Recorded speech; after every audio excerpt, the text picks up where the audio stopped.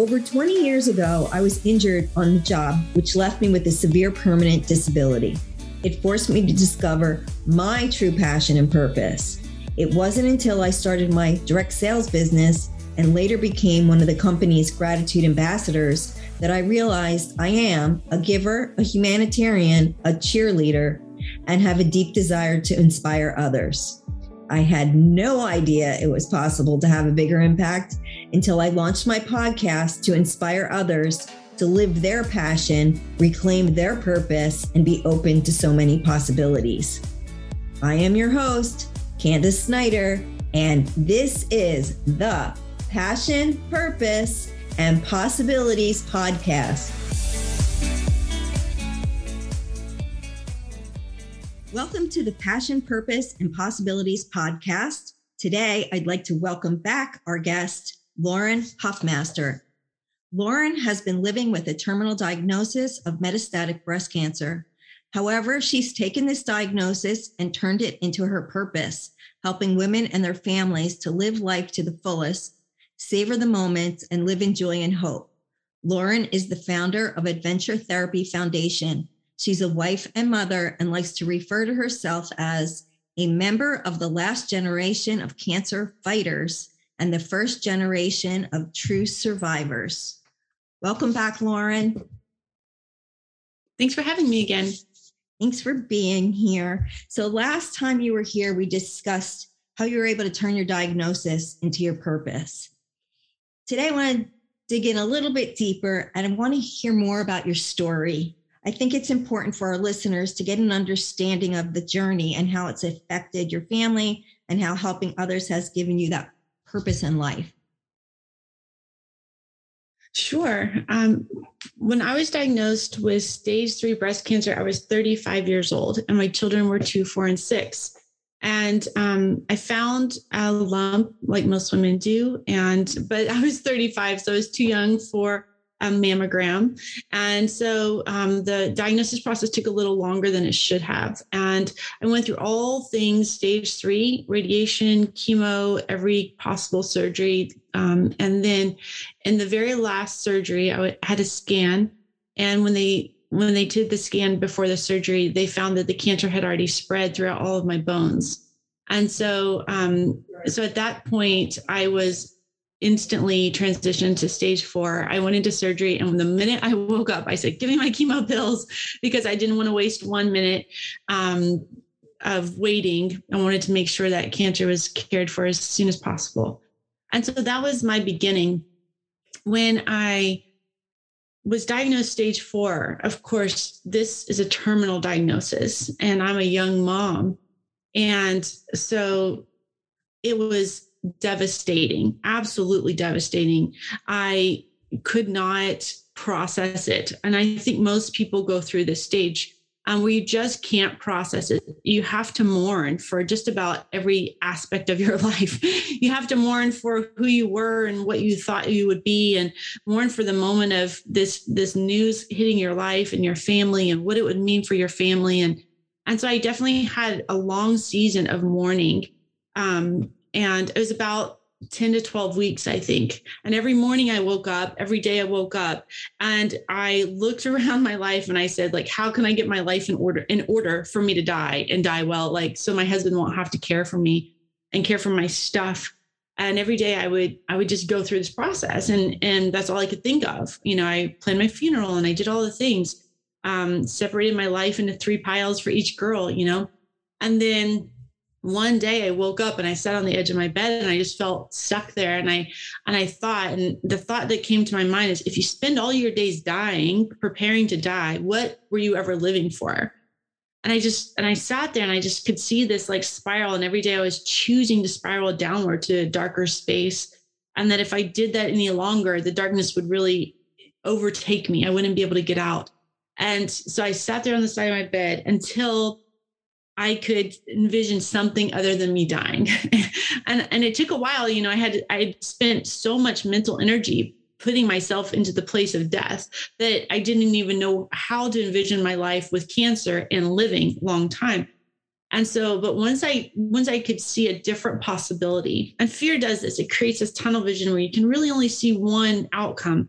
But I had to really take off the blinders, get out of that tunnel and see a different outcome. And when I did that, I could see myself spiraling upward and outward. And when I did that, I could see that anything was really possible, that there was so much power, so much possibility here in the moment of living with a metastatic disease as a young mom. I just had to take control of that. I had to fix my mind on something else. And that's where it all began. I had always wanted a nonprofit. I always wanted to have a cause that was, my life's work, but I never really found a voice, the thing that captured my heart. And so as soon as I could envision something other than dying, I knew that I had a cause. I had something worth living for. And that's where it all began. That's amazing.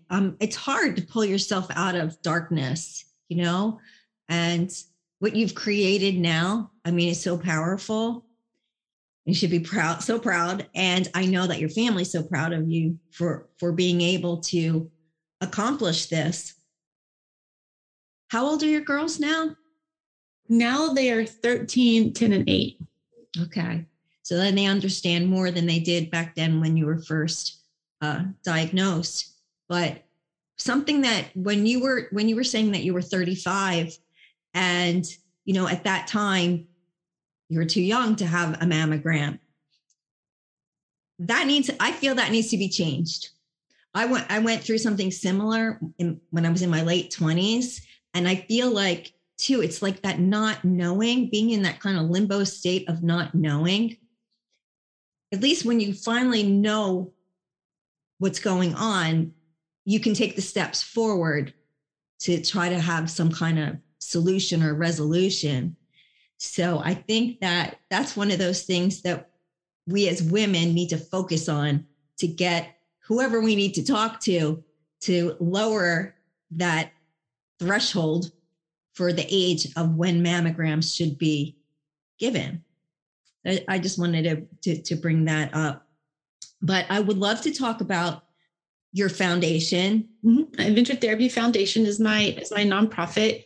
And of course, because I was diagnosed as a young mom, and then I moved through cancer, the first stage 3 cancer, we moved through that stage. And during that whole time, no one ever asked me about my children. No doctor ever asked me about my husband or our mental health or how we were doing.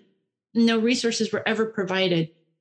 And I personally went on a few different cancer retreats, something just for me to go away and get maybe a mindset shift. But what I found is I would go away, I have a phenomenal weekend, and I come back so much more free in my mind. But when I came back, my family was still in the same pattern, right? Because they were also impacted by cancer. And so when I come home, and I'd be like, listen, we can think differently, you can do it differently, but this pattern was already established in our family. And then I also noticed that my children just weren't acting like children. They weren't lighthearted. They weren't just laughing and gidding and skipping around like they should have. And I thought about them, and I thought about how for 2 or 3 years of their life, and at that point, that was almost half of their life, cancer and just the burden of cancer was all that they had experienced in our home culture. And so I realized when they think forward in time, they don't have good, happy things to look forward to. They have another surgery, another 8 weeks recovery, another chemo, another treatment. These are the rhythms of our life for a few years. And so what we did as a family is we made tiny shift. It was just the tiniest shift. And on Wednesdays, the girls got out half day, and we would take them on what we call it a family adventure. And it was just something we had never done before. It could just be, we all tried a different flavor of ice cream, or we did anything at all, just something tiny, but we didn't tell them what we were going to do. It's always a surprise. And within just a couple of weeks, that something good to look forward to became the way they thought. And they all of a sudden had this lightheartedness, and they were so excited on Tuesdays because they didn't know what was going to happen on Wednesday. All they knew is it's going to be something good. And in that tiny, tiny mindset shift just changed their whole personality. And they started to be happy little kids again. And I just recognized how significant cancer is in the life of children, how it is in the culture of a family, and how nobody is talking about that. There's so many programs for me as a female, young woman, breast cancer survivor, but there's nothing that talked about my whole family and the way cancer was impacting us. And there's very, very few resources around survivorship when you're not in treatment. When you walk out that door and you ring your bell or you get your certificate, the next day you wake up and you're like, what now? And your family is like, what now? Like, we did all this stuff yesterday and we had cancer and today we don't. Like, how that doesn't transition very well. And so I really wanted to provide services around family units, acknowledging what I call the co-survivors, the people who went through cancer with you, and also look into this survivorship piece, because the year after treatment is the most difficult. It is so hard because you're left on your own and you have all these pieces and you don't know what to do with them, right? You have all these things. You have a life that's sort of unraveled and been broken, and expectations that have been changed and dreams that have been broken, all these pieces, and no one's talking about it. And so I really, really wanted to address what I call the emotional side effects of cancer. And they are present from the day you're treated for 5 to 10 years after treatment, but they're the most significant the year after treatment. That's when you're really wrestling with them. And so all of that season, all of that time, it's so important for us to really be honest about how cancer is impacting our relationships, our the way we're living, how much we're willing to dream, how much we're willing to risk, our finances, every aspect of our life is so impacted by cancer, but no one's talking about it. We go to the hospitals and they talk about our physical health and how we're living and feeling and how much pain we have. But beyond that, there's so few conversations. And I wanted to remedy that. I really do want to remedy and create a space where we can be honest about what it feels like emotionally. We need to articulate the emotional side effects of cancer. And that's what I've been working on. We have retreats, community retreats, and family retreats where the families can go away together, learn about the emotional side effects of cancer, have really deep conversations, acknowledge what every person has experienced. And then we also have these educational platforms where we can have people talk from their personal experience, but also from their expertise around what's happening in our psychology, in our life, and our emotions, and through cancer. Your work is so important. Thank you. I'm sorry that, I'm sorry that this is how you had to find your purpose, but I know that at the same time, like it was your purpose to find, if that makes any sense. Yeah, I definitely agree. It felt, as soon as the idea came, it just clicked inside of me, and there's no turning back. There's nothing I can do or would ever want to do besides just continue to say these things to make sure that anyone going through cancer knows that we are all equally scarred. We're all similarly scarred. And if we can just acknowledge that, if we can come together and see that as a community, we're going to be so powerful. We're going to be so significant, but we just have to start talking about it. Yes, we got to keep the conversations going for sure. The retreats that the families get to go on, can you share a little bit more about those? Yeah. So in this year, in 2022, since it's post-COVID, we've started bringing families together, because in the past, if you went through treatment, you got to meet other people, you got to talk to them and sort of build a relationship. But with COVID, so many universities and hospitals have kept patients separate from each other for fear of spreading COVID. So even as you went through treatment, you weren't able to find that community. You weren't able to find others. And so this year, we're really focusing on community retreats. We're providing them, or this last weekend, actually, we took 7 families away, and 2 had children with cancer, 2 had husbands with cancer, 2 had women with metastatic disease, and 1 had lost a wife to metastatic disease. And it was the most beautiful weekend. The children were all of similar age, and they were so happy. There was a couple little kids who were bald, and they were just laughing and running and just so, and all the kids could feel, know that cancer is not this taboo, scary, like I'm the only one experiencing it kind of disease. There are lots of other happy, playful kids, who are out there. And when we bring them together, they just get that freedom.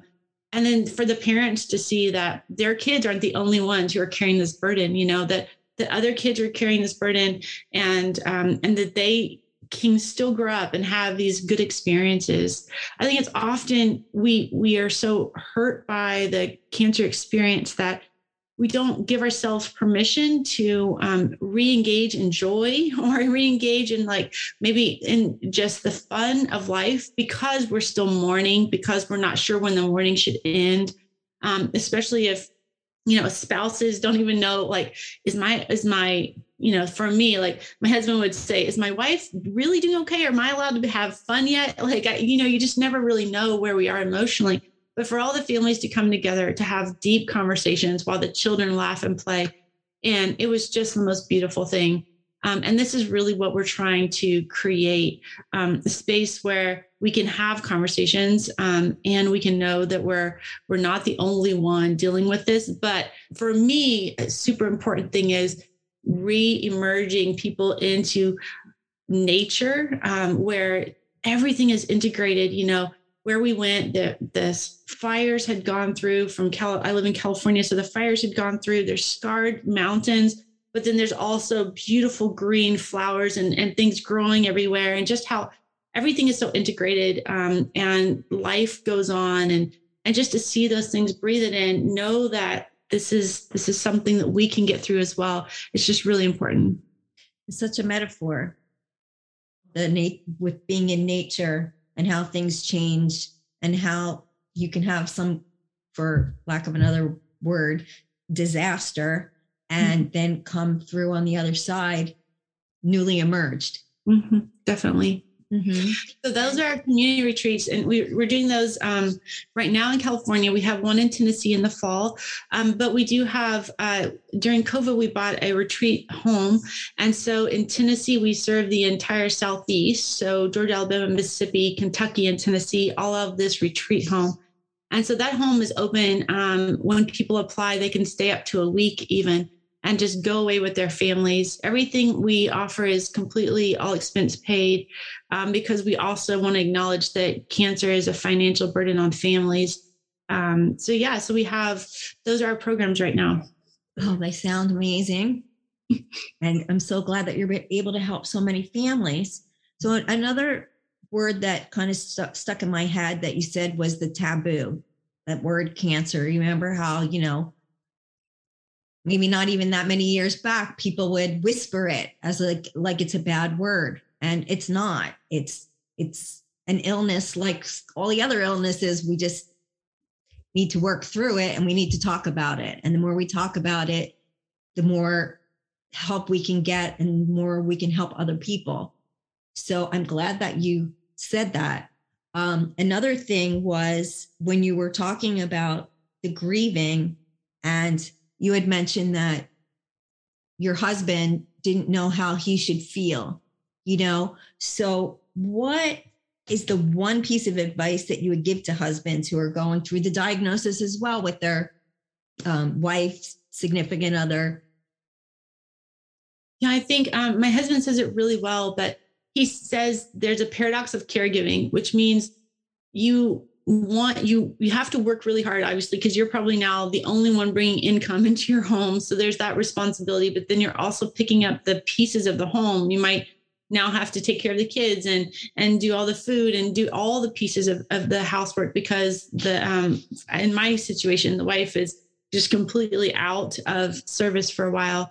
And yet you have that piece and all of those burdens. Then you also just want to do anything you can for your wife. And you will go to the end of yourself, trying to take care of her. Yet nothing you can do will take away the pain. And he said, my husband says that's the paradox of caregiving, where you can do everything possible in your strength to do, yet you'll never be able to fix the problem because it's not yours to fix. It's just not possible.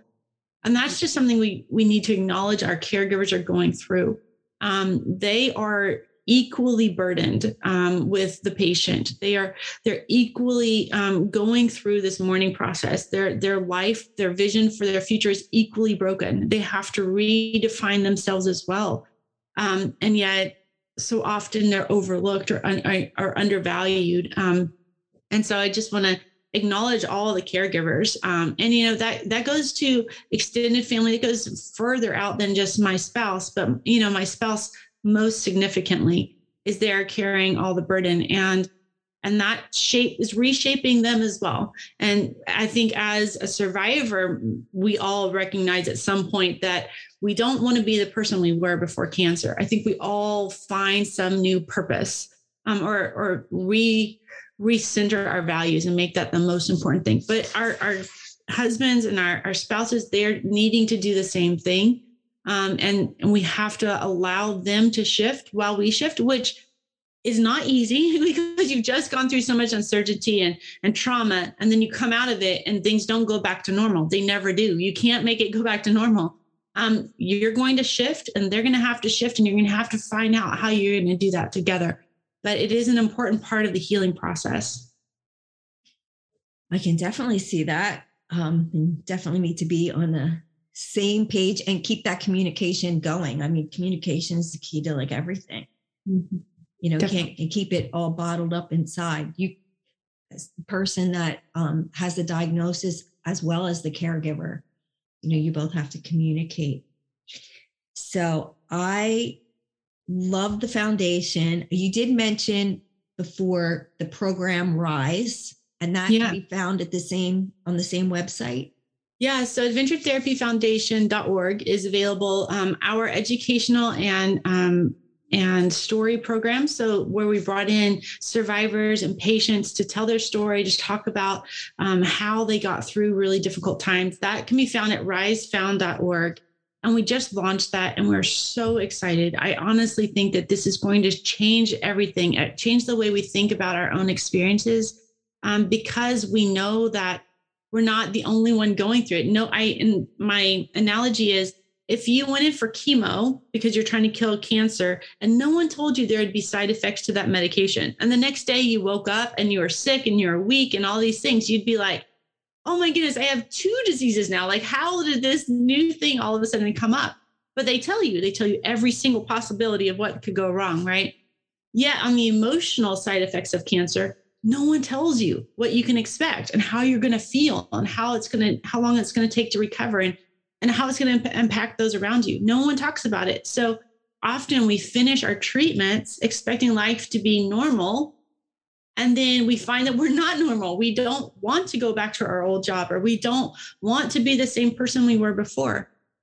But then we say, well, now I've got I am a problem. Like so you have the regular amount of fear from before, but now we're afraid that we've been more broken than everybody else because everybody else seems happy and done after cancer, but I'm still struggling kind of deal. But no, the emotional side effects of cancer are very real. They're very consistent. We're all going through this pattern of healing after treatment, but we don't know it. We know we're not talking about it. And so that is really what I'm trying to create. I'm trying to create a place where we can articulate what it feels like to recover and heal from cancer on the emotional level. For our listeners, do you want to just recap the links again? Definitely. We have adventurefound.org is my full platform with all the information about the foundation. And from there, you can get to risefound.org, which is our educational platform. Great. And all those links are in our show notes. So easy for everybody to find. So Lauren, I like to ask these 3 questions for all my guests on the podcast that are around the passion, purpose, and possibilities theme. The first question is, what is something you're passionate about that most people wouldn't know about you? I don't know if people know this about me or not, but I just love going to the woods. And obviously my logo is mountains, but sitting by a river in the woods. I grew up in Tennessee, and I've almost all my life had a river in my backyard. So to sit in a rock or to rock scramble around in a river is just the most perfect thing I could possibly do. And I just love it more than just anything. Sounds very therapeutic. Okay, the next one is, what is your definition of purpose? Yeah, my definition of purpose, of course, this is your key question. So I think purpose is when you're living your values fully, because we've all got these deep values, and then we have all these responsibilities, and we have mortgages and children and all these other things. And we sometimes don't get to fully live out of our values. That's that person inside of us that we've always wanted to be. And I think that would be my definition. When you're living your values fully, that's when you're living out of purpose. I love that. Okay. And the last one is there a possibility, a dream, or a vision that hasn't come to fruition yet? My dream definitely started with the Venture Therapy Foundation, and my dream is just that it continues to grow. But I do want to write a book, and not about my story, but about the story of cancer. I want to take all that we've learned, all the stories that I've heard from hundreds of people and families, and create one solid picture of what it feels like to have cancer. And that is a dream of mine that I hope to accomplish in the next few years, but that is definitely a dream. You should definitely do that. And it's important. It's an important book to share with people. Now, you did write a story for a book, correct? Yeah, I've written for other people's books, and I write blogs, and I enjoy writing, definitely. Okay, terrific. Well, Lauren, we've learned a lot. I've learned a lot, and it was such a pleasure to meet you. And you're such an inspiration. I know you're going to help so many people. And so if anybody's out there listening, if you've been affected by cancer, or you know someone who's been affected by cancer, I encourage you to reach out to Lauren and check out her websites. And again, the links are in the show notes. So thank you, Lauren, for being here and helping us with our podcast. Thanks for having me. Thank you. Thank you so much for joining us today. If you enjoyed the show, please submit a rating and review and share with a friend. This helps us reach more listeners so we can make a bigger impact. From time to time, we share our reviews live on our episode. Your review could be the next one we share. Please head on over to our website, passionpurposeandpossibilities.co, to receive a free gift I have waiting for you. And if you heard something today that truly inspired you, I would love to hear about it. You can email me at CandiceSnyder@passionpurposeandpossibilities.co. Thank you again for listening.